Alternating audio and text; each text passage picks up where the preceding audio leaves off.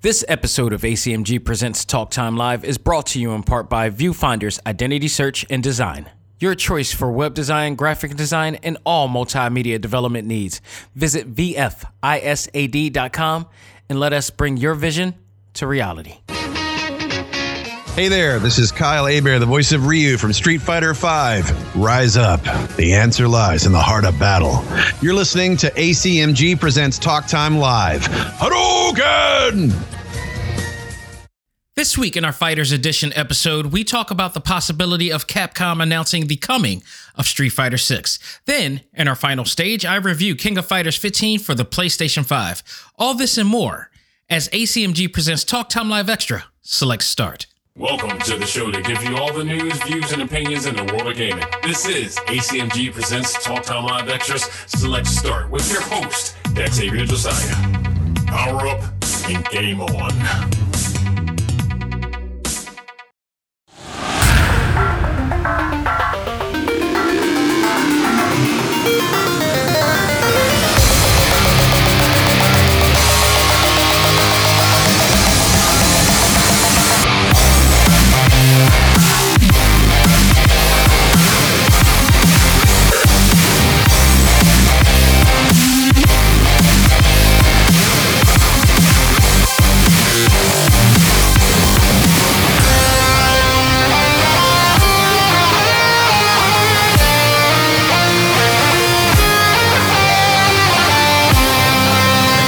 Welcome back to another game-filled episode of Select Start. I'm your host, Xavier Josiah. If you're a fighting game fan, this episode is for you because I am going to have a great time talking about one of my all-time favorite gaming genres today. And not only just the gaming genres, but we also got some brawler, kind of a brawler review to talk about today because we're going to be talking about River City Girls Zero, which came out on Valentine's Day, so we'll be talking about that. Pretty much a soft review for that matter. But our final stage review today will be King of Fighters 15, which I played on the PlayStation 5. It's also available on the PlayStation 4, as well as both Xbox consoles and Steam. So I am looking forward to this. Fighting games has always been one of my favorite genres ever, dating back to Street Fighter 2. And reason being is because, before then, there was only talk about when it comes to video games, it was only a one protagonist story, and it was only focused on the protagonist. And some of them didn't have any, wasn't really story driven or narrative heavy. But when Street Fighter came out, it did something so different at the time that it was exciting. Here you have a chance to live vicariously through multiple characters. At the time, it was 8, and then it became 12, and then it just grew more. And for the first time ever, you get to play each character, and each character had their different backstories that you could play along with their own endings. So I was a big fan of this because it was something that was never done before. Plus, you had this very complex and intuitive, control system and combat system that you had. The combination of all this led to a lot of fun and a lot of replay value in the arcades and corner stores and whatnot. I mean, Street Fighter was the game that scored millions of dollars in quarters, especially when they did that April Fool's joke back in the day. The legendary EGM April Fool's joke with Shenlong. I mean, it just tells you right there. But, in time, we started getting a lot more fighting games out there. The Mortal Kombats, the SNKs with the Fatal Furies and the Art of Fightings, and then, the Samurai Showdowns, and it just got better and better. Virtual Fighter, Yu Suzuki really changed the game when he added created if not the first 3D arcade game in Virtual Fighter that sprouted a whole entire new, the next level of gaming period. Because without that game, which is in the Smithsonian Museum, by the way, still, we wouldn't have gotten this far if he didn't create Virtual Fighter. And now we're seeing not only just the Tekkens and the Soul Caliburs and all those stuff, and even Street Fighters evolved to 3D, but we wouldn't have got this whole generation of gaming in the format that we got now because it's that one game, which was a fighting game. So I am looking forward to this. I've been waiting for King of Fighters 15 to come out for some time in hopes that it will be something new and exciting to add to the saga, that the long-running saga that's been going on since 1994. So I'm looking forward to talking about that. But before we do, we got to talk about Capcom here. Capcom, the creators of Street Fighter, the creators of Darkstalkers, and a whole bunch of other awesome games. They really, made an impact in the industry with fighting games. No, undeniably. Capcom is prepping for a major announcement in the upcoming Street Fighter Pro Tour final. Recently, Capcom put out a countdown on Twitter, which accompanies the coming of the Street Fighter Pro Tour final. This year marks the 35th anniversary of the series, and Capcom is looking to make waves with the upcoming announcement. And it's crazy to say this, the 35th anniversary, because I guess 5 years ago, and it has been 5 years ago, it was 2017, I was in San Diego Comic-Con, and they were just celebrating the 30th anniversary, and I actually have some commemorative limited edition items in my office here. As I'm looking right now, I have a framed picture with the limited edition metal gold plated cards with Ryu and Violent. It's Evil Ryu and Violent Ken, and autographed by Yoshinori Ono, the former executive producer of the Street Fighter series, both 4 and 5. And I miss him. I miss that guy so much. And I miss being at San Diego Comic-Con as well. That was some awesome things. And he was part of the reason why I think it was awesome indeed. The cards are also illustrated by one of my past guests of the Talk Time Live panel here in Philadelphia at Keystone Comic-Con, Long Vo from Udon Entertainment, who is accompanying me, myself, and Chamba, who's been on the show on 3 occasions. And it's just awesome. It's just really, really awesome time seeing Yoshinori Ono there, and they celebrating the 30th anniversary. It's going to be interesting. If this is in fact, because many believe that this could finally be the reveal of Street Fighter 6 coming.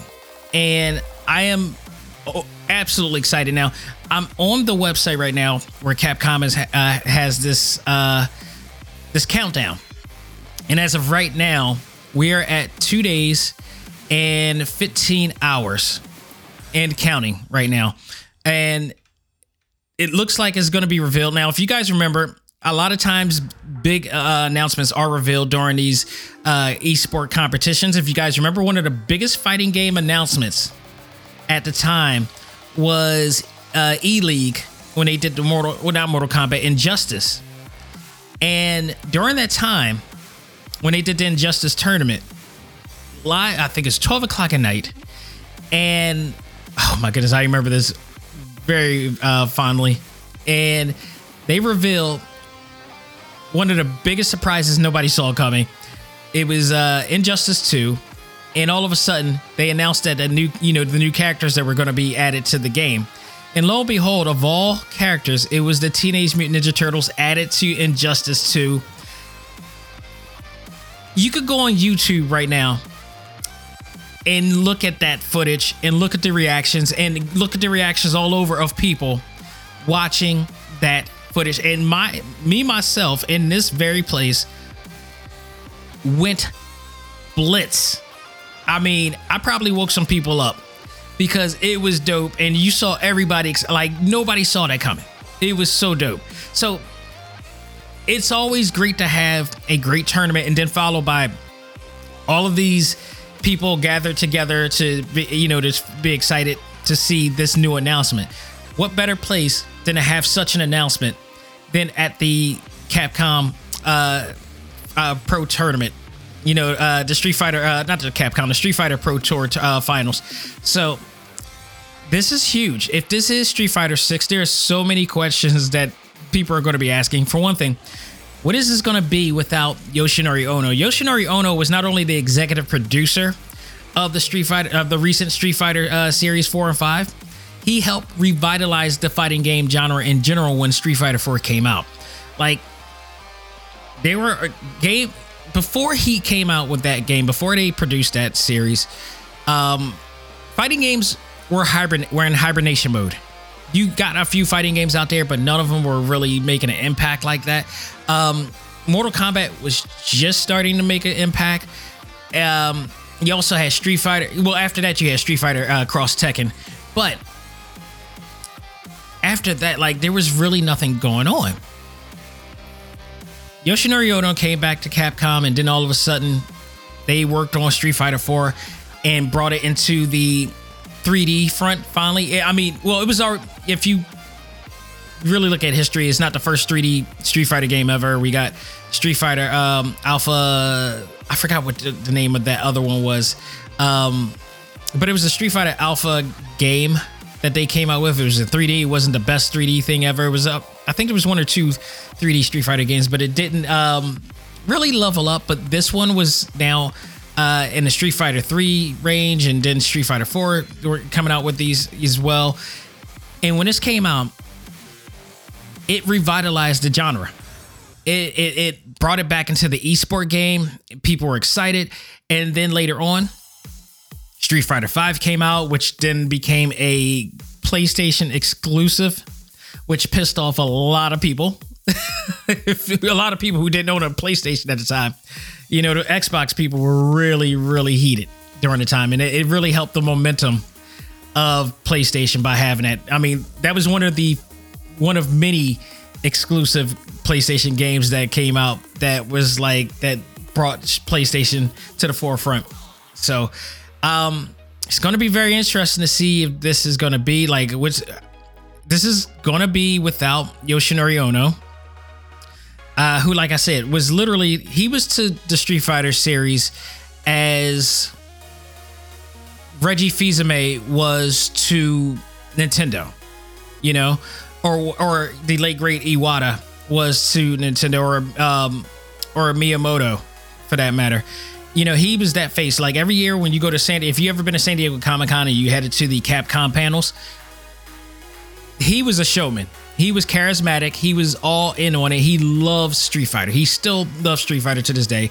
He would come in, talk about making an interest. This man would come in full cosplayed as one of many Street Fighter characters, have like some entourage with him or whatever like that. I remember the last time I saw him was in 2017. I got a picture of him as well when he signed my my Nintendo Switch, and he also signed my cards as well, my limited edition Street Fighter cards that I have framed up into my office here. And he came in dressed up as I believe Abigail, who was like the really huge dude from Mad Gear of Final Fight, and he had a cosplayer model dressed up like Poison, and they came into the panel like with this grand entrance and everything. And which also about him, he also has this little Blanka figure that he would always take pictures of on his social media platforms, and you could tell he just enjoyed every minute of it. But during 2020, things changed. Like the pandemic did a lot of damage to a lot of people, and when the Street Fighter Pro Tour finals were canceled because of the pandemic and everybody's quarantining and everything, something happened where Ono-san all of a sudden just he resigned, and he decided to work for another company. Nobody's seen this man since, or at least we haven't seen his presence felt since 2020, which is a shame, because I mean, he really brought it in. And when Street Fighter came out, it made a big impact, and he was part of the reason for it. You know, it's really it's going to be interesting to see if this is the announcement we are waiting for, whether how it's going to look, how it's going to be, how it's going to play.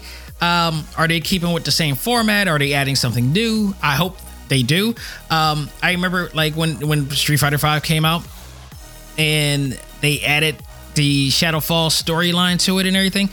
I loved every minute of it, because they finally came. They had trouble.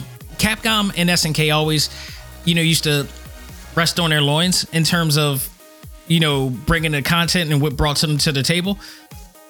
I think it was Marvel vs. Capcom 3, where people were a little bit disappointed with the aspect, and they wanted a little bit more because they saw what Tekken was doing. They saw what NetherRealm Studios was doing with Mortal Kombat and this full featured film-like story mode that they had. So it was time for Capcom to step it up too, and they did. They did with Street Fighter. People were demanding it. They gave it. I am very much connected to the Street Fighter, universe.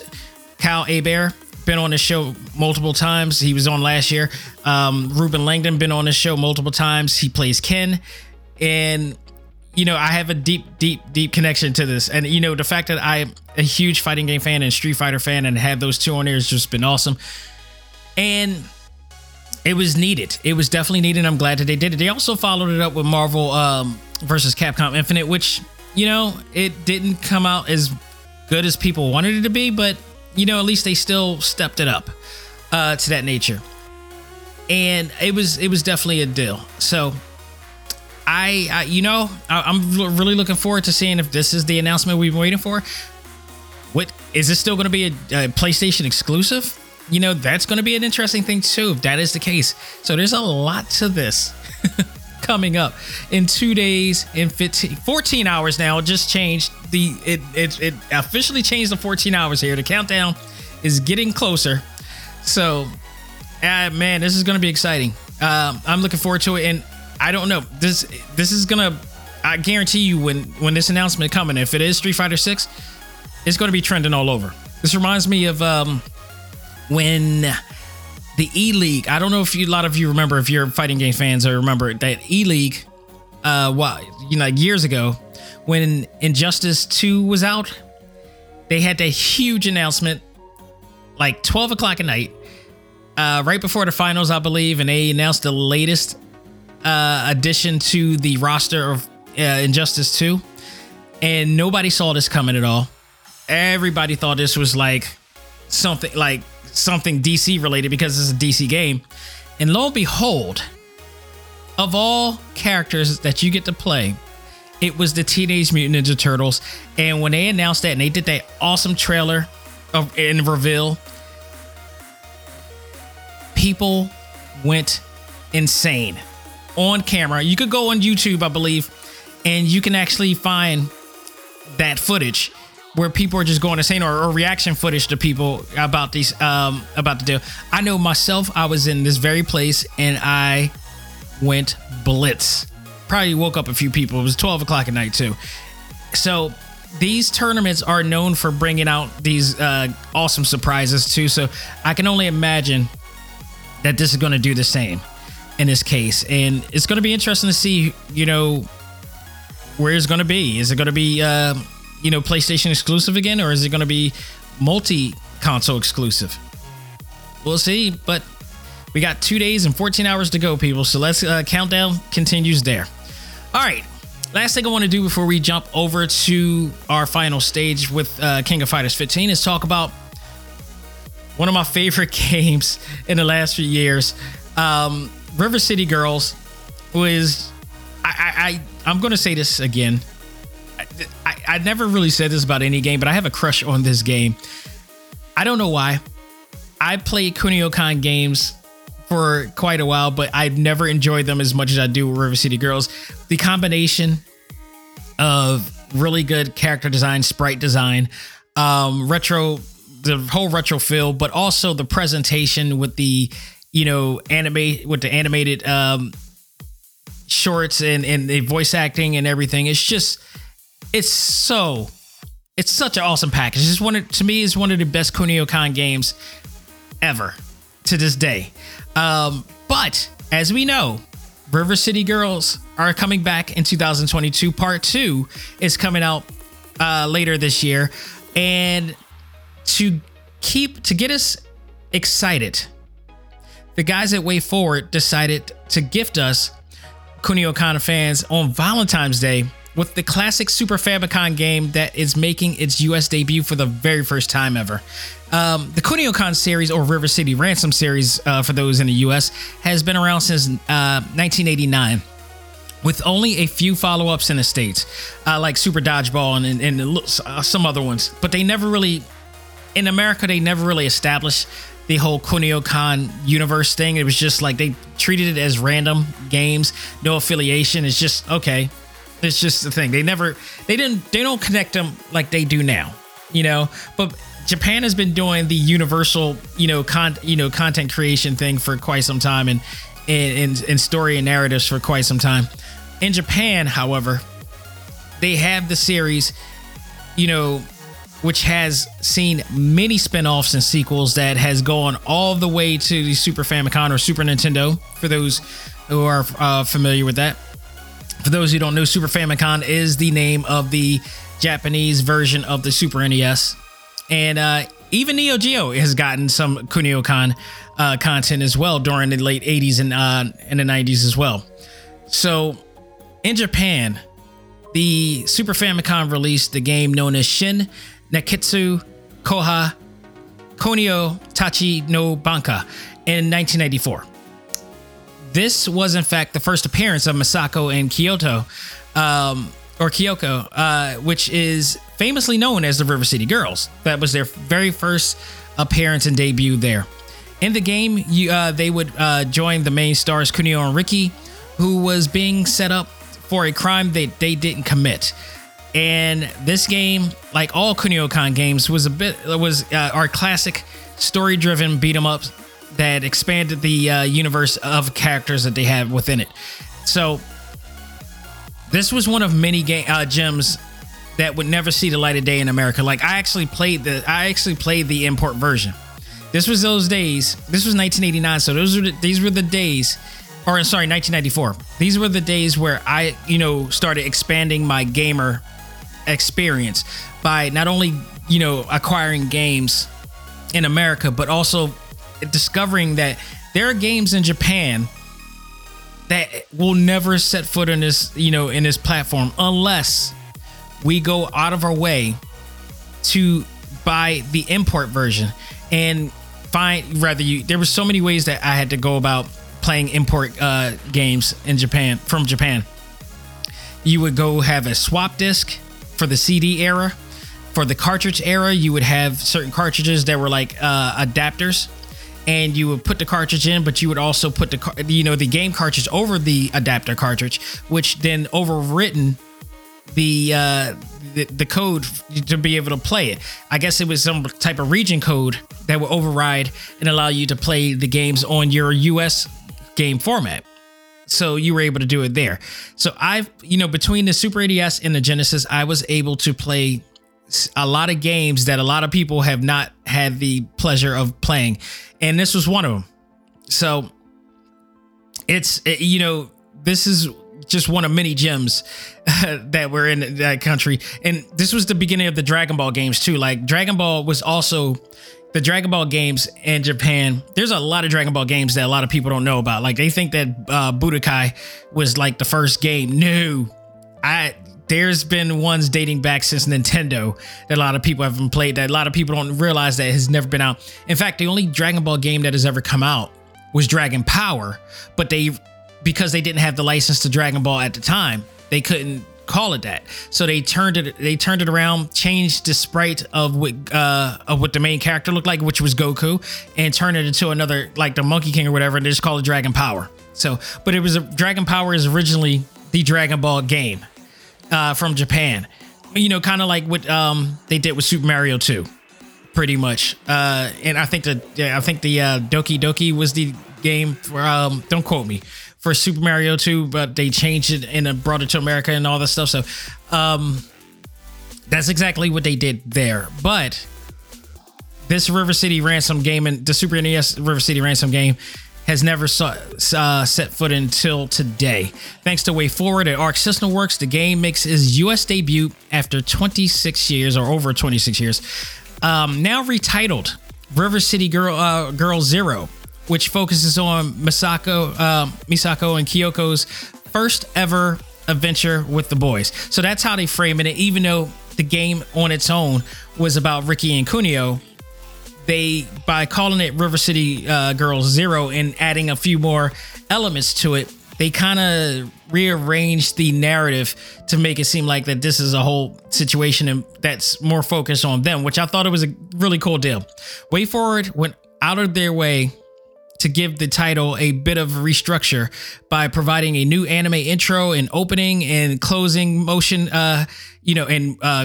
closing motion capture, motion comic, I should say, cutscenes voiced by both English and Japanese actors playing the roles of Misako and Kyoko. The story with the cutscenes is that Kyoko acquired a retro game cartridge and console or game system. The cartridge just happens to be the original game, which tells the story of their first adventure. Music for the cutscenes and intro is by composer Megan McDuffie, who worked on the first River City Girls game. And I want to note here that the lyrics on this game is hilarious, and it fits right into the comedic theme and feel of the entire River City Girls series. It is, I love it. I can't wait to get to talk to them. I'll mention that in about a few. While they don't quite remember everything that went on, they do decide to play it through. It was one little joke in there that I thought that was really funny, where Misako kind of throws a little bit of shade at Kyoko, saying that she's so, it's a good thing that you're poor, because you would otherwise you wouldn't still have this old TV where we could play this game console. And Kyoko is like kind of the ditzy, friend who doesn't figure it out, but she just at a moment's notice, she's like, hey, wait a minute. And I love the voice acting. I love the voice acting because it just flows. It really, like, they immerse themselves into these roles and these characters in here. It's so awesome. The game itself was just a lot of fun. Like, it's just as fun as it was when I first played it, back then. Only just much cheaper. much cheaper. Trust me. And even still to this day, if you try to find a game that won't be coming to the States, you're going to be paying money. Like, there's a few games right now on the Nintendo Switch, as I reviewed on this platform, that I played. What was it? The Kamen Rider game. I played before I even knew that that Persona 5 was coming. I ended up getting the import version of that, and they're not cheap. Super Robot Wars also, they're not cheap. You got to pay a little extra, even digitally, to get to acquire these deals, but it's worth it, because a lot of these games won't be hitting the States. So, and a lot of these games that are not hitting the States are really good and really awesome, and it makes you even mad that they won't bring them. But it's still not to say, that's why I love the fact that Nintendo Switch is region free. So let me tell you, in the game, you get to switch between 4 playable characters as you fight through many obstacles to find who is behind framing Kunio and Riki. So you're playing Kunio, Riki, Misako, and Kyoko all at once. The key is like the combat system is very similar to that of Double Dragon and other beat 'em up titles in that era. Which, by the way, because Tecmo owns the rights to all of those and WayForward is connected to them, they combined Double Dragon with the Kunio-Kan universe, which is why in the upcoming River City Girls 2 game, you're going to see characters based on Double Dragon on there as well, like Marion and a few other people as well. Maybe some hopefully unlockable people down the line. We'll get down to that soon. The combat system is just, so you're very familiar with the combat system, and just very retro combo system. But the key is that if the idea is for you not to lose your energy on any of them, you can switch to another person. If one person's energy is so low and they're about to, be taken out, so you got to immediately switch to the other character before, they're run out. And if they got full energy, you can start fresh from there and then just make it through the stage before they replenish all their energy back up again. So it's a really interesting dynamic with that system that they have there. You also have the Mold 7 style vehicle stage, which is very reminiscent of games like Renegade on the NES on there. So you got that, mechanic there.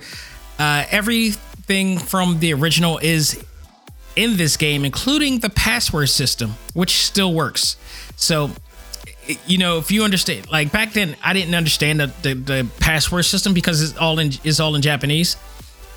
And back then, of course, yes. That's the other thing about import games. A lot of the games, if they weren't fighting games, which the fighting games structure is universal, Like if you played one fighting game, you played them all. So even if you play a fighting game in Japan and all of the language is in Japanese, it doesn't matter, because once you get into the game, you still know how to do a fireball quarter circle motion. You still know how to know a half circle motion or a 360 circle motion to execute an actual title. So you can still enjoy that game. But if you're playing any other type of games that aren't fighting game based, you got to go through translation. So GameFAQs, the website, was the key where people would share their information and people would go extra lengths to write down or type in an entire frequently asked question or game tutorial or walkthroughs to be able to help people get through and translate and know exactly what it is that they're saying in these games, rather the translation or just how to play the game. So yeah, it was hardcore. You were really hardcore if you were playing import games, because you had to go through all of that in order to really enjoy some games. Like there's certain games I would never play as a Japanese game. Like, and again, I mentioned Super Robot Wars is one of them, because it's a tactical RPG or real-time strategy for that matter. And there's so much continuity that you need to understand and how to do it.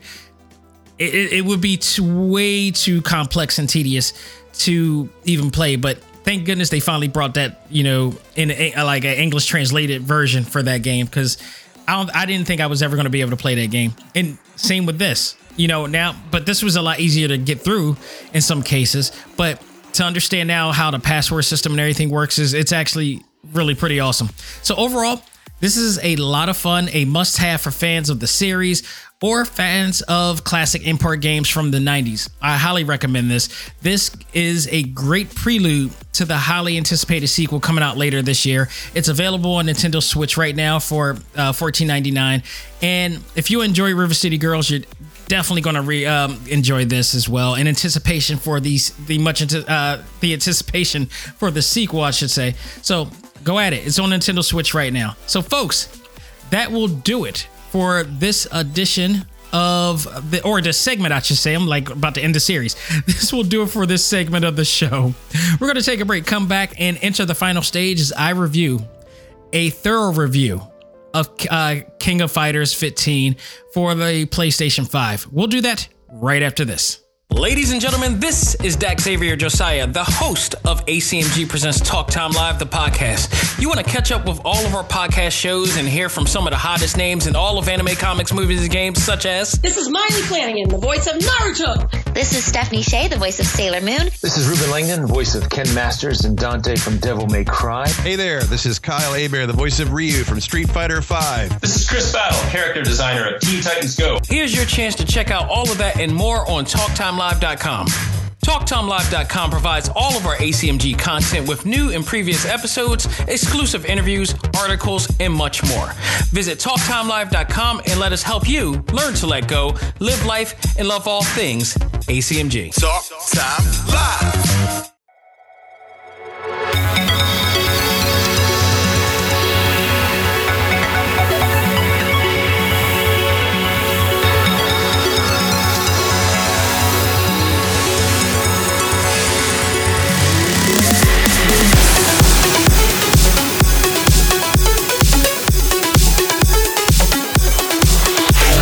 Ladies and gentlemen, we have reached the final stage of this program, and I am here to review King of Fighters 15 from SNK, the latest addition into the King of Fighters saga.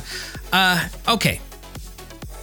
I was hoping, since King of Fighters 14 came out, my biggest thing, and I've said this many a times before on this platform, they need to do better. They need to do more. We need to see some form of nuance within this, series.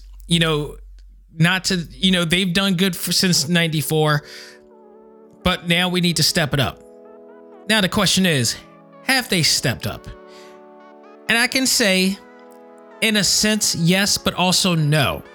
And this is one of the first reviews that I'm going to have where I had to go back and forth on how I was going to grade this thing, because there was so much there. I'm going to do pro and con.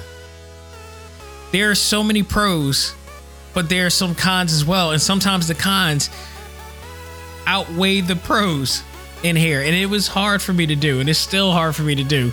But we're gonna run down everything thoroughly that went on with this game, because there's a lot to this game, and the effort that SNK put into this latest chapter in the King of Fighters saga, you know, it was definitely a lot of effort. Now, is the effort misdirected? That's another question. So let's start with the story of this whole thing. And one of the best things about this is that King of Fighters is, without a doubt, one of the most story-driven fighting games of all fighting games here. I mean, it's just so much going on here. This is for those who don't know, like, King of Fighters is a crossover game that combines multiple characters from multiple different SNK, Neo Geo, you know, games into one. You got Athena, who had her own game back in the day, like I think a 16-bit or 8-bit game back in the day. You got the Ikari Warriors. If you guys ever play Ikari Warriors on the Nintendo, like 1 and 2, you know, they're from that. And now they're tied in with Metal Slug as well. So I mean, this is like a King of Fighters is so awesome because it culminates everybody. You know, it started actually with Fatal Fury, because Fatal Fury had the first ever King of Fighters tournament in there from a story standpoint, and it then crossed over and connected to Art of Fighting. And then at some point, Fatal Fury 2, one of the Fatal Fury 2s, not the original, but the one after, had their first real big crossover where they had Ryo Sakazaki from Art of Fighting doing a cameo appearance as a secret character on a Fatal Fury game. So it was Terry versus, you know, Ryo. And that's where the rivalry really kind of connect.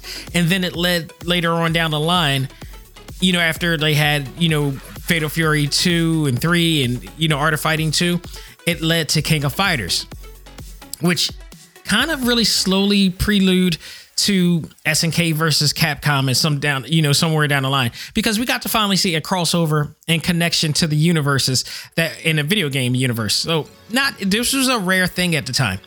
And this led to King of Fighters in our debut of Kyo, Kurosaki and in the in Iori Yagami, which then led to that storyline as well, and so forth and so on. And it just, King of Fighters is the glue that holds the entire SNK universe together, pretty much. So I thought this was always a great thing, and it was, you know, led to many other things down the line because of how they formatted this series. Also, the amount of detail and storytelling that they had in this game was awesome. I want to shout out this one guy. I wish I knew it. But again, in the last segment, I talked about game facts and how, you know, people would go above and beyond to create the tutorials and walkthroughs on how to play certain games or whatever like that. There was this one guy who got authorization from SNK to write out the narratives for King of Fighters. And let me tell you, I printed out tons of this stuff because I love the storytelling of the actual characters in this. It was so well detailed. It was, you know, so well written with their backstories and everything. And it's interesting to see that it looks like King of Fighters has done the same thing on this format. If you go into their website, they kind of did the same thing here. It'd be awesome to find out if that same guy who did those back then is working with them now, because it looks like they went and did the exact same thing on this too. Like, I thought that was so awesome that they did that. And if I find out that that's him, I will try to reach out to that guy, because I thought what he did was pretty damn awesome. To write backstories so deeply embedded into that universe, it made sense of it. And it was apparently, if he was telling the truth, it was canon to the actual series. So I thought it was deep. I thought it was deep and dope that somebody would go out their way. This was like way before people were doing it now. So, and fan fiction at that. But the story here takes place right after the last King of Fighters tournament, where the fighters faced off against a mystic threat known as Verse. With the world threat now defeated, time has passed since been peaceful at the time. Now, a new sponsor is backing the tournament after Antonov, which, by the way, they don't really show or say at this moment. I don't know if they're hiding this for a later date or what they're going to do with that, and who we're going to discover who's behind all this one.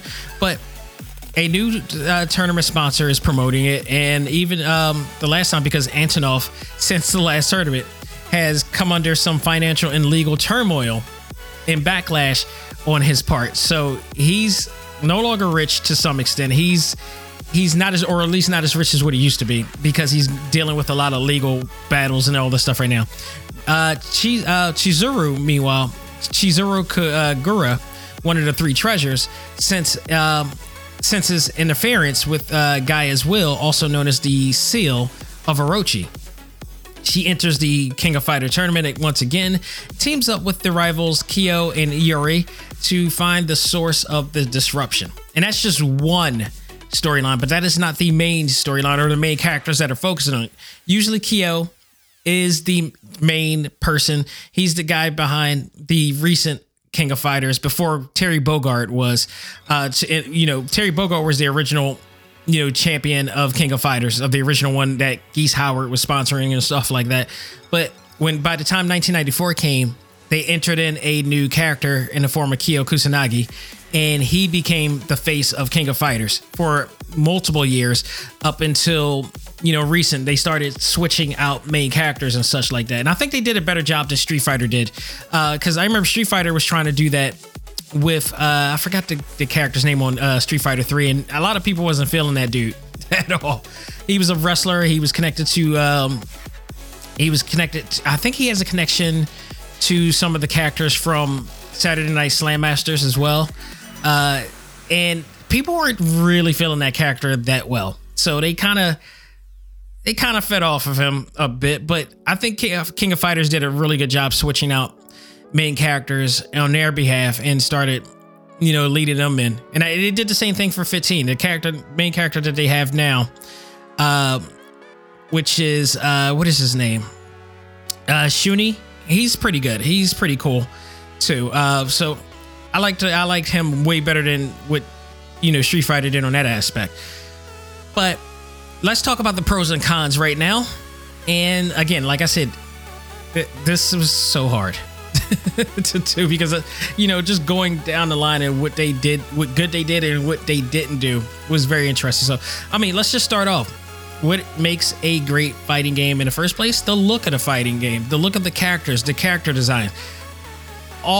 This is something that is no surprise. This game looks awesome. Stunning character design and stages. This is really up SNK's alley. If you worried about what the game is going to look like, you never have to worry about SNK on that front. They always have tremendous character design and illustrations and all this stuff in there. So this was really good. I love the stages. There were some really good stages. One in particular, I'm very interested in, because the Akari Warriors stage is in fact in tribute to Metal Slug. It has the iconic tank from the game. It has all of the rescued refugees on there, the old guys with the beach with the hair all down, and all you see is hair and beard. They're everywhere in this stage, along with that tank, and they're in the desert or whatnot. So I wonder if there's some slots open. They already revealed who's going to be in the first season of characters that are going to be unlocked for the game.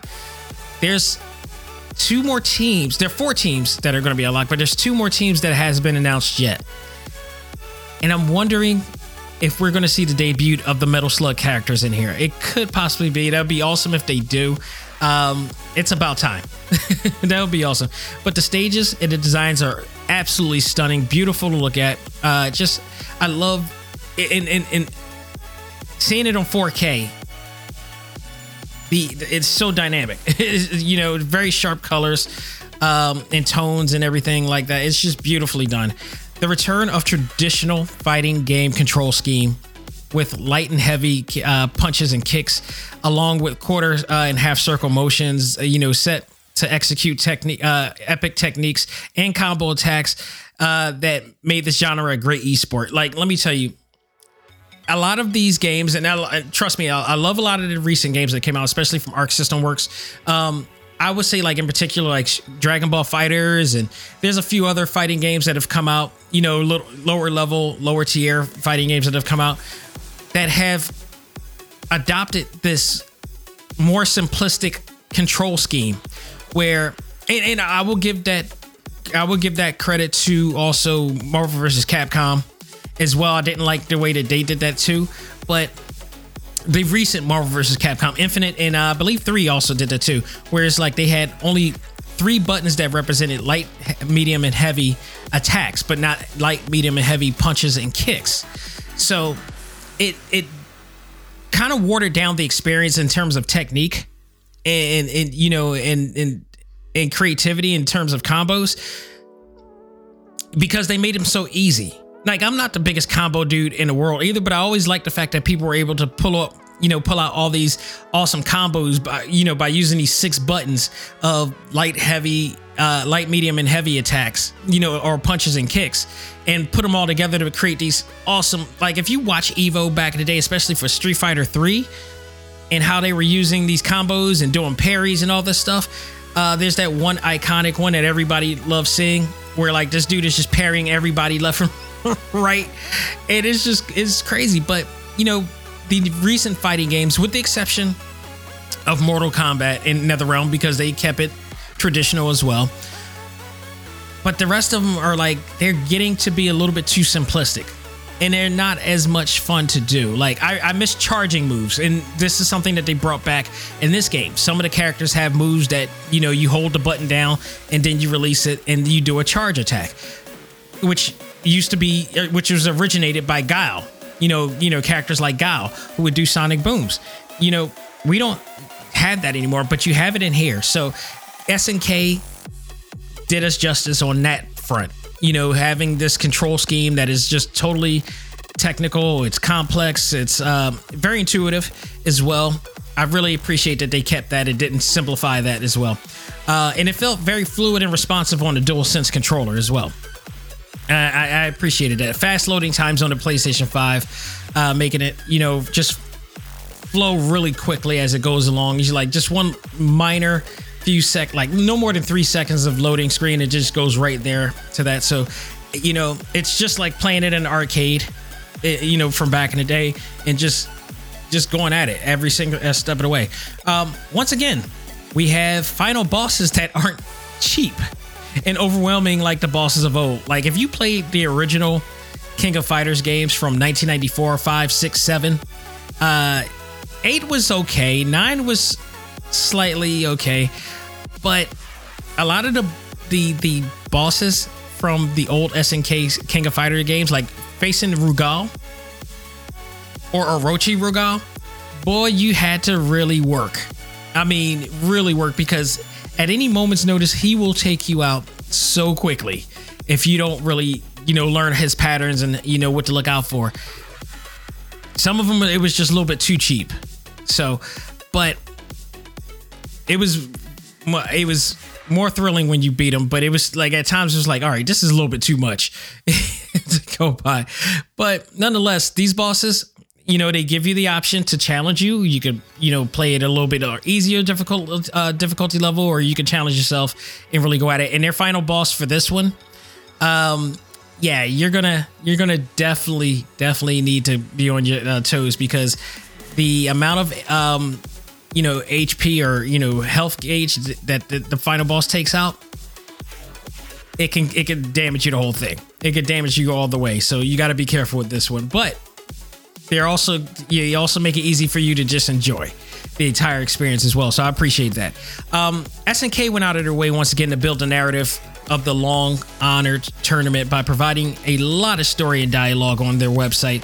If you go on their website right now, it's pretty damn good. It just allows fans to get into the series deeper into the universe and such. And this is something that I said that they did before. If you go into each character stage, they not only have like short bios of the characters in there, but also they have the I believe his name is Clemens Bellamy, who was the announcer from the last game. He's a black a black man who's doing the announcing, speaks fluent Japanese in this game, or just Japanese accordingly, because they don't have any English voice acting in here, but he's in here interviewing in the website. He interviews every single character on here as well, and I thought that was pretty darn cool that they did that. I actually did read every single one of these bios, because I always like to hear the backstories of why I'm fighting and where is this leading to and whatnot. And again, they did a great job with this, and then adding the interviews and all that stuff to that as well. But they not only added the personal bios, but they also have team stories on the website too. So if you go to if you click on the team website, they have this is a lot to read in this. This is so much to read on here. So you'll have all these different team stories, and you get to understand why they're doing what they're doing, and what's in it for them, and it helps the narrative better when you play the game. I always appreciate that to that extent, and whether they put it on the website or they put it's more important to put it on the game. Don't get me twisted, because it needs to be in the game. But it reminds me of the Virtua Fighter series, where they do give you the bios and stuff like that on the website, but when you play the game, you see none of that narrative being talked about or mentioned on the game. It's just them playing the game. It's so hollow. It's extremely hollow, and I never did like what they did with Virtua Fighter. Virtua Fighter is it's like one of the best, fighting mechanics out there, bar none. But when it comes to narrative and everything, they never, ever, ever give you anything to chomp on to in terms of story-driven stuff. But it's like they have a backstory, but it's never fleshed out on the game.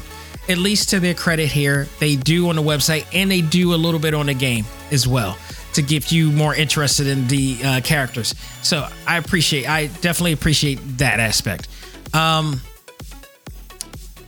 There's 13 teams in here. There's a lot of fighters in here. 13 teams with 39 fighters within each. There's a 3-man team each. 39 fighters with 4 teams coming soon. And not only just 4 teams, there's 4 teams in an extra character as well that is set to be released soon from here. So you have no shortage of fighters in this game. Now, what they don't have, which is something that they used to do in certain King of Fighters games, is that they would have the 3-man team setting for story mode, but they would also have a single player version as well if you just wanted to play single player.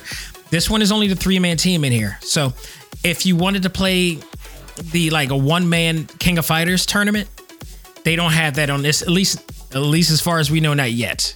But that's fine. That's not a big deal, because the recent King of Fighters format has always been 3-man tag. So you have that. That's not a deal breaker in any stretch in here, so that's fine. But I always did there are other options in there that you could play on this format for that, but it's here nor there. I mean, King of Fighters was originally a 1-on-1 type of situation, back in Fatal Fury, but it has long changed from there, and this is the way it is now. But I'm looking forward to who those other people are going to be. Now, they do talk about. They do, let me see, go on the website here, website trailers, features. They do reveal who the first season of DLC characters is going to be. I know, which I'm very happy, because one of them is going to be one of my favorite characters from the Mark of the Wolf game. And if you look at the endings of the characters too, you will see, you would absolutely see who's going to be on there. Rock Howard from Mark of the Wolf is going to be on there. Mark Howard, who's the son of Geese Howard, he's one of my favorites of Mark of the Wolf. Mark of the Wolf is one of my all-time favorite Fatal Fury games to date, so I absolutely looking forward to playing as him as well in there. So, and along with some other characters from the Mark of the Wolf game, he's going to be in a new team that's going to be a part of that too. So, but again, they revealed. Let me see. Do they have it here?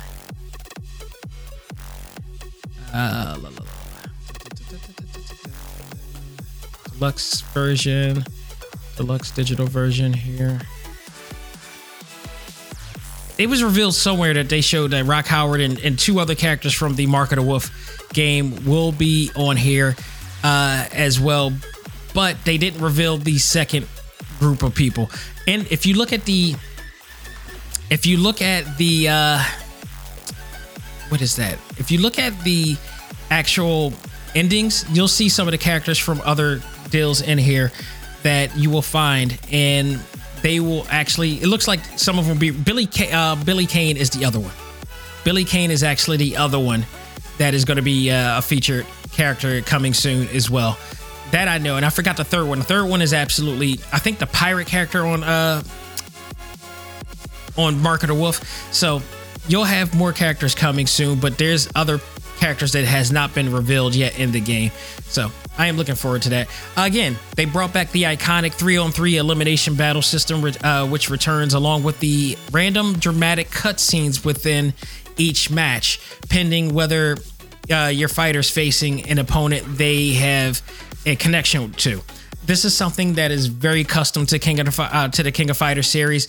Again, like if Andy Bogart and Team Fatal Fury is facing off against Mai Shiranui, if you played not Final Fantasy, if you played Fatal Fury before, Mai Shiranui and has a crush or thing for Andy Bogart, or they're dating or something like that, and Andy for some reason is always afraid to approach Mai, and mostly because of his discipline, but there's always an interaction between those two that we always saw in the 2D versions from 1994 and all that stuff, in 95 and the 2D versions, but they were like short versions. Here, these cutscenes are much more elaborate, and I do love them. The mid-match cutscenes within each stage are always awesome to see, and they're really cool. And it brings you more into the game, and it adds on to the drama and the narrative of the game. So I love that they expanded on that aspect on here. So that to me is a big plus. New features in the game battle system includes Shatter Strike, Max Mode, Rush, and Rush adds to the technical aspect of the game for like esport fighters and stuff like that. Doesn't really do anything for me, like on a just play level or anything, unless I want to up, my difficulty level if I wanted to. All of the standard online options like ranked mode, casual mode, room match, which is like spectator mode, and online training for those who like to compete with others are all in there as well. And there's a new draft versus mode, which pits you against an opponent who is trying to grab your favorite character before others do. So that's a whole situation there. They have a DJ station option, complete with a robust list of over 300 songs from the entire King of Fighters series. And remember, since 1994 till now, it's all there. So you have that. They have very lengthy endings, which is fantastic, which includes a full, they're not cutscenes, they're illustrations.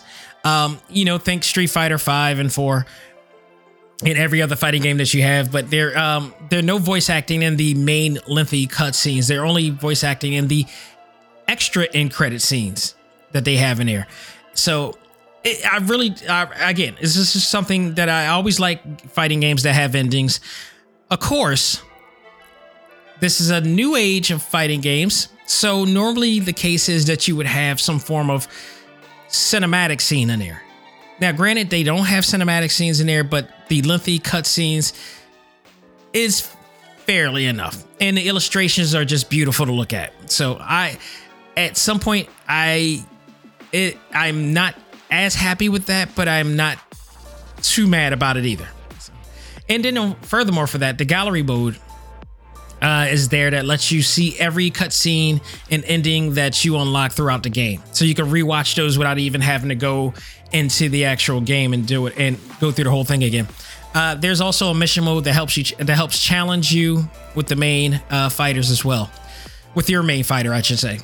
So, all right, we got through the pros, and now it's time to get to the cons here, because while there is a story mode in here, the lack of a full feature story mode was definitely needed, and this is exactly what I wanted for this game. But I was hoping that SNK would step up into the new world of fighting games and do this. Unfortunately, they have not exactly. The King of Fighters series format has been the same since 1994, and all of the games that needed some restructuring, this is one of the series that needed. I mean, we even got Street Fighter that stepped up and had a full-length feature story mode in their game. You know, Guilty Gear has a full-length feature story in their game. Mortal Kombat, which is one of the innovators of this, has a full movie-length like cinematic story mode in here. King of Fighters is still relying on that same format. You play the first 3 games, you get a cutscene. You play the next 3 games, you get a cutscene. And then it's like the same thing. And it's like, okay, that's awesome. You're now stepping in the 3D realm. Now is the time, and you've been in the 3D realm for quite some time. Now is the time to really step it up and do it. And the problem with this is that instead of giving us a fully fleshed out story mode, we're getting where it could give like other characters some focus. They decide to stick to their old archaic ways. Granted, the cutscenes are great, but seeing them over and over again when playing as a different team gets stale and redundant after a while, just like they did with the old ones. But at least they allow you to, skip through. And unfortunately, the problem is I don't want to skip through. I should not want to skip through the cutscenes. I should want to enjoy every cutscene and everything that's going on there. If they did this, here's the thing. Street Fighter, I'm going back to Street Fighter V with this. Because Street Fighter V, when it first came out, it didn't have the Shadow Falls story mode with it at the time. And people were hankering for that story mode. Instead, in its place, it had just a regular arcade mode with endings and everything in there. But we wanted more because we didn't want the same old thing. Capcom went out of their way to create this elaborate story, fleshed out story mode. It was great. It was awesome. I actually recently played it a while back and it's still cool. It's a little bit campy for today's standards, but it's still good. I wanted SNK to do the same thing. And then on top of that, Street Fighter V has an arcade mode that plays off exactly like SNK, like KO, like King of Fighters 15's recent story mode. That's just their arcade mode. So on top of having a full fleshed out cinematic story mode, they have the regular arcade mode that you can enjoy as well. That's what this is. And take note, from a consumer standpoint, we're paying the same amount of money for this game that we spent on Street Fighter V. And we're not getting nearly the amount of depth and content that Street Fighter V has given. And I remember, if I'm correct, the Shadow Falls was free for those who already paid for Street Fighter V at the time. It was a free story mode at that. So I don't know what they're doing towards that. I hope that this is not the end. I hope they add something more to this. But to me, just having this redundant story mode, it's not enough. It's really not enough. I like the cutscenes in there, but saying it over and over again, you got to play the same thing. We've done this already for years, and we're at a point where SNK can go beyond this. And I feel like they are almost afraid to go beyond this. I don't know why they're afraid to go beyond this, but we absolutely need to do this. So at this point, so to the point that after you're skipping it, it's just after the 6th time and playing through the story mode, the 6th time, you just don't even want to watch them anymore. Granted, at least 2 teams have added cutscenes because they're part of the main plot of the story, and I won't spoil that for anybody. However, it would have been great if they just added scenes for other characters in the game or done something, add a little bit more for the money that we're spending, which is very similar to the money that we spent on other fighting games. Again, if you play Guilty Gear Strive compared to this, and we're paying the same amount of money for this, Guilty Gear Strive gave us way more content and way more to work with in terms of narrative and storytelling. Much more. Mortal Kombat, same thing. Mortal Kombat has a main story mode, and then you play their arcade mode, which also has endings, which also has voice acting as well. So, and Guilty Gear Strive, shout out to Arc System Works because they decided to bring back the English cast as well, and give us more than what we asked for the money they give, for the money that we're giving them. I deeply appreciated that. I just really wish that they went about it in the same way that Mortal Kombat and Street Fighter 5 and hell, even Tekken 7 has done the same thing to a stretch, with the fleshed out story mode. So that was, to me, I appreciate the little that they did, but at the same time, I was disappointed at the little that they did as well. No English voice acting for virtually everyone.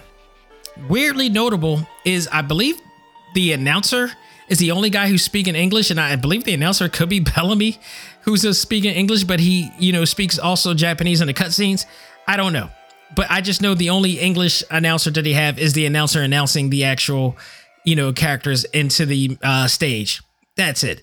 And I think there was like Blue Mary, who also spoke some shred of English in there, but everybody else is just speaking Japanese. No matter what nationality they are actually from, they're speaking Japanese. So I thought that was, again, the best voice acting in a fighting game to me might be Tekken 7, because what they did was, instead of just making it all English or all Japanese, Jin Kazama spoke Japanese. Nina, who's English but also fluent in Japanese, spoke to him because she understood it. So there were other people who spoke different, like there was somebody who was, from a French descent. They spoke their language, and there were multi-languages in this game. I thought that was so authentic at the time, and they just never, I've never seen this happen again in a fighting game. But, to their credit, like every other game now is adding in the English, actors in here. These very talented actors who work on some of our favorite games and anime have been on here as well. And again, SNK is, I don't know if it's a budgeting issue. I don't know to what extent. Why? I feel like I always feel like it's a budgeting issue with SNK. Like they're doing a lot of smoke and mirrors with their production and their developments of these fighting games. It just seems like, it's like, why wouldn't you do all this to appeal to your audience? Who is your target audience right now in this case? There were some design flaws exposing a lack of 3D, fully 3D movement here. Give you an example. Anybody who has a certain, significant feature in their body, look closely at this. Because I noticed like the character Crowin, I believe his name is.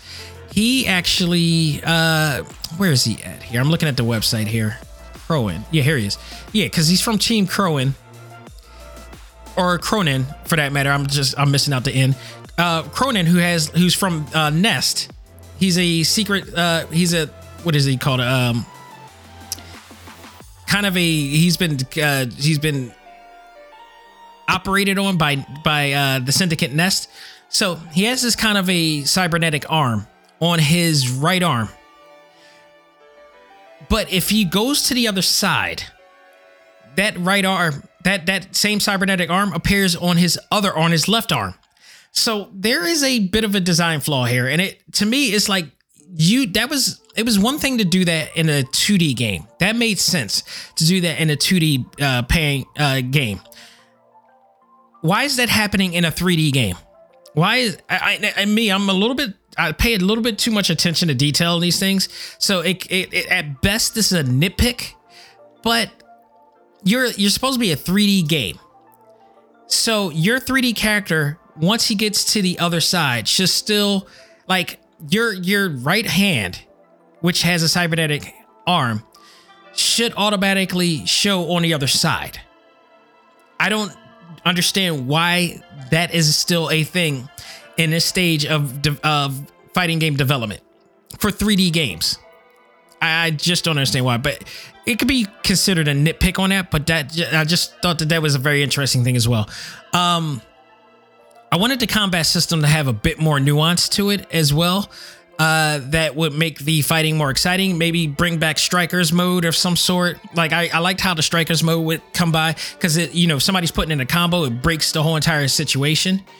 And maybe if they would have had a strikers mode and somebody tried to break it, you could counter that as well and just create a whole bunch of really action-packed chaos to it. But again, they is stuck to tradition on this one. It is what it is. They have those other movesets, but what is that really doing in terms of making the fight a little bit more exciting and new? So I just really interesting that they didn't really add on to that to make and it's not to say the fight, the actual initial fight isn't good. It's just more of the same. It's just really more of the same on that dude. As much as I love the feature of the Climax super special moves, which are awesome, like each special, Climax special move is awesome. It's like there's your super move, but then there's this dramatic, really ultimate move that takes an enormous amount of health from your opponent's health gauge out. As much as I love the Climax super special moves, anybody who's played Street Fighter games before knows that the super moves these moves look exactly like the super moves from the Street Fighter series, in particular 4 and 5. Looks way too much like it. The whole entire from the animation to the look to the splash background, in the back, it just looks too much like Street Fighter 4 and 5. And in fact, this is the second SNK game that really kind of takes shades from Street Fighter 4 and 5, because the other one is Samurai Showdown, the latest edition of Samurai Showdown. It plays just like Street Fighter 4 as well. This game plays off of that too. So I love them. They're awesome. But in hindsight, they're not original. Not at all. They're way in hell original. As a company who used to try to compete against Capcom, and unfortunately, here's the thing, a company whose games are developed by people behind the original Street Fighter, you would hope that they would try to do something new with this. And here's another one that's very interesting too. And this is my final one here before we give it the grade. The animated short directed by legendary director Masami Obara. One of my all-time favorite anime directors. Worked on the Fatal Fury series, Gal Kaiser, Battle Arena, Toshinden, Bubblegum Crisis, Magic Knight, Ray Earth, you name it, he's virtually done some of the Gundam series as well, and many, many more. He worked on this anime short. I loved it for what it was, but it was nothing more than an opening intro rather than a short film. And let me explain why I'm a little bit disappointed at this, because you have the likes of Masami Obara, who worked on the legendary Fatal Fury series 1 and 2 in the motion picture. 3 of one of the best video game animes of all time. Okay. I wish they would have made an actual short film like they did with the King of Fighter Maximum Impact game, which came out with a short film called King of Fighters Another Day. You could go on YouTube and watch it. It's pretty interesting. This is one of the rare times that I will say, watch the Japanese version, because the English version, which they have out, it did come out.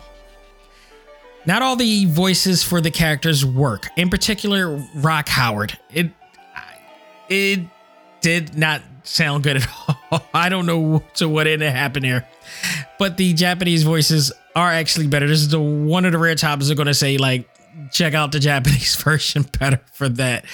But nonetheless, you still got an awesome short film.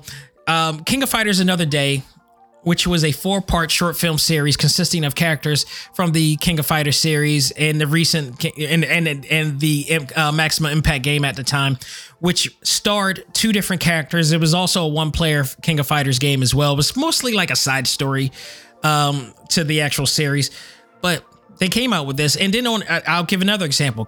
Street Fighter 4. When Street Fighter 4 came out, they did an anime for it. Like I think it was like an hour OVA for the deal, because Kyle and Ruben did that one, and they were going up against the recent bad guy for that deal too. It was pretty good. I actually liked it. Wasn't their best Street Fighter anime that I've ever seen, but it was still a good, cool looking anime that they did for the series, and I thought it was awesome. Like, why couldn't they do this here? I feel like Obari-san may have been a little bit too expensive for a full featured short film.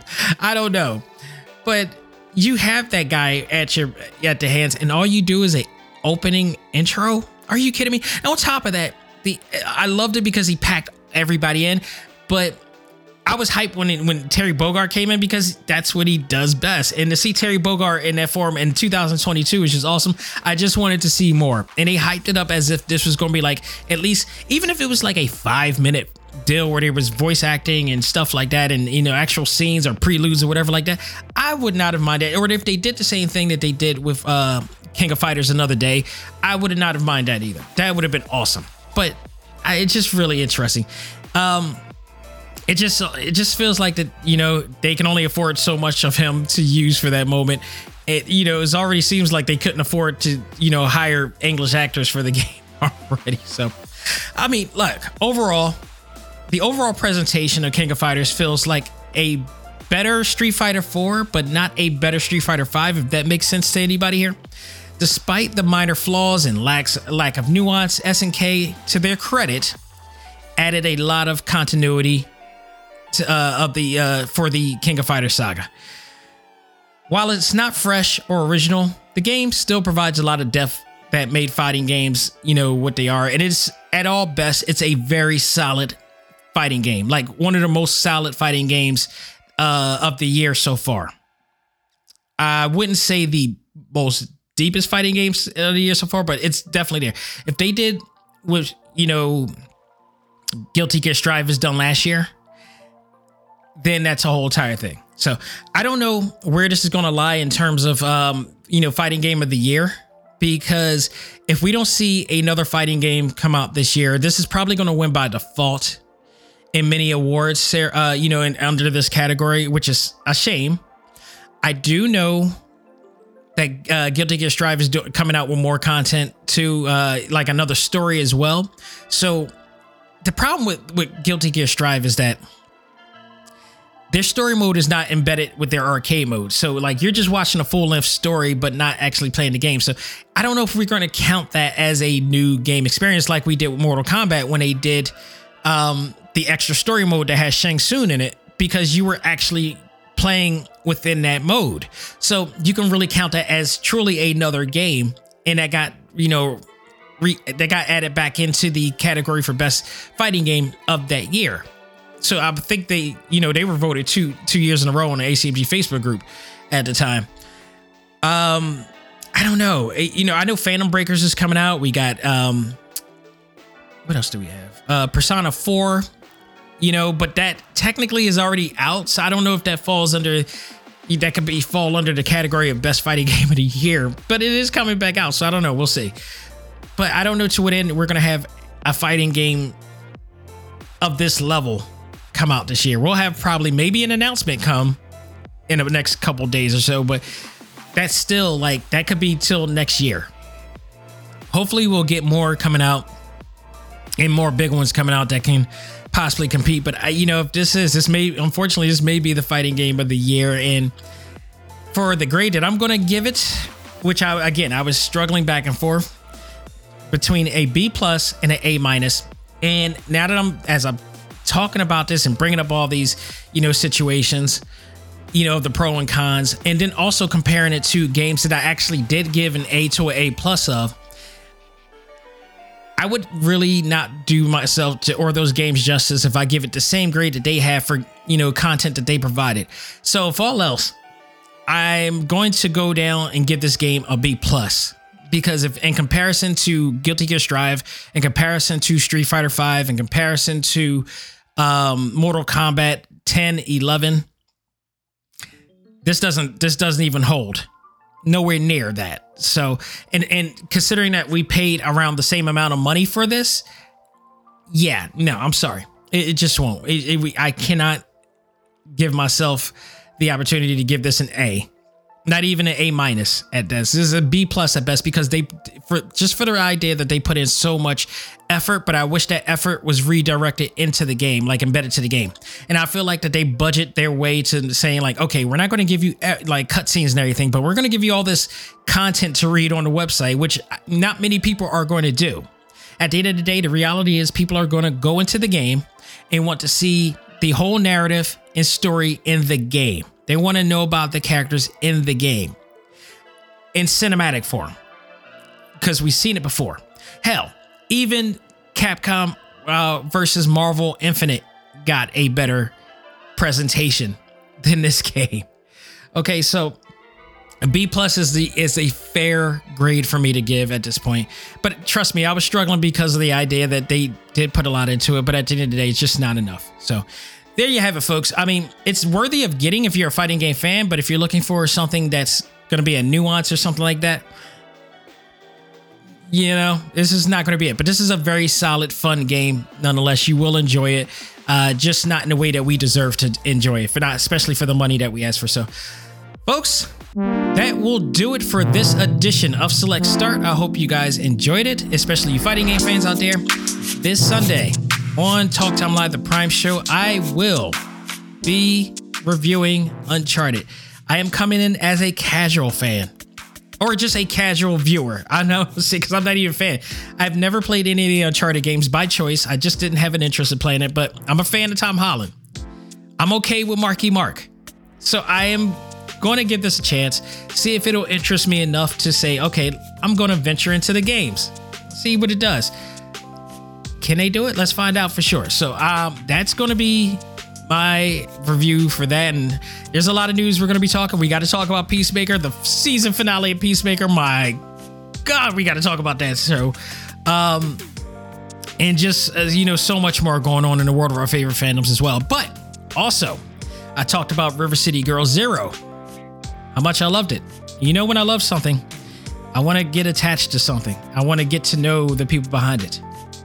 That's exactly what we're going to do next week. Next week, I am bringing back the return of Adam Tierney and Bannon Rittis of Way Forward, who is working on both River City Girls Zero, or worked on River City Girls Zero and River City Girls 2. So we'll be talking about the work that has been done on River City Girls Zero and bringing that to the US. And we're also going to be talking about the upcoming River City Girls 2. I cannot wait. They were on the first time River City Girls was out. I love Way Forward. Way Forward has always been great on this show, whether it's Adam, whether it's Bannon, or it's Matt, who worked on Shanti. Okay, I just did it before. I'm so blanking out here. He worked on the Shanti series. And, you know, Way Forward has always been great on this show, so I'm always appreciative to have him on here. I'm getting old. I'm getting so old here. But no, you know, it's going to be good to have Adam and Bannon back to talk about this, because like I said, I have a crush on this series. I love what they did and what they're putting together, and I'm hoping to see much more down the line for them. So next week, they will be on the show to talk about that on a special Talk Time Live exclusive.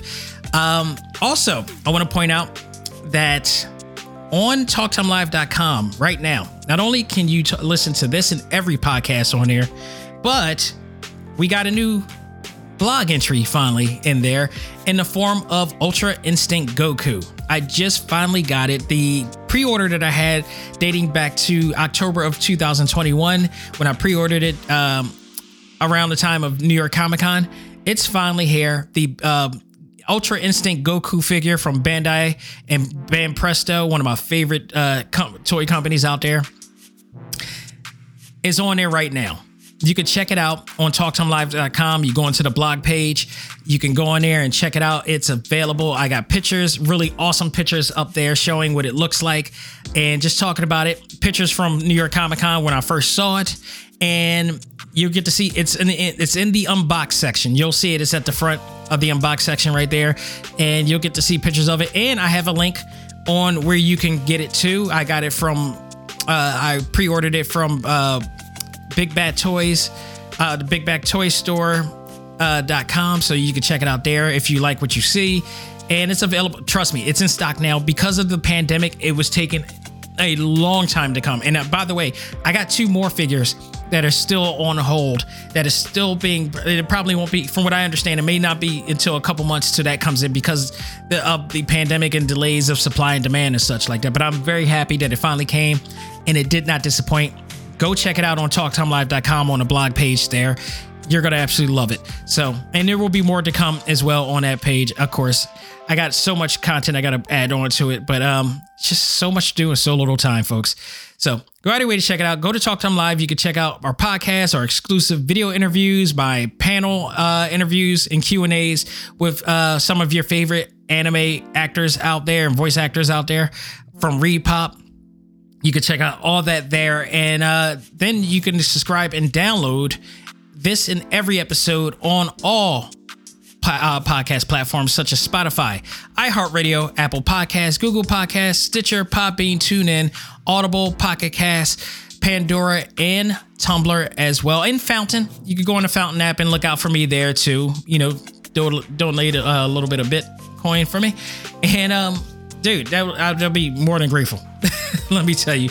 So thank you guys so much. As always, I always appreciate it. Stay tuned for Sunday, and that'll do it for me. On behalf of myself, this is Dak Xavier Josiah saying, learn to let go, live life, and love all things anime, comics, movies, and games. This is ACMG Presents Talk Time Live. I am out of here. Take care, and I'll talk to you guys on Sunday.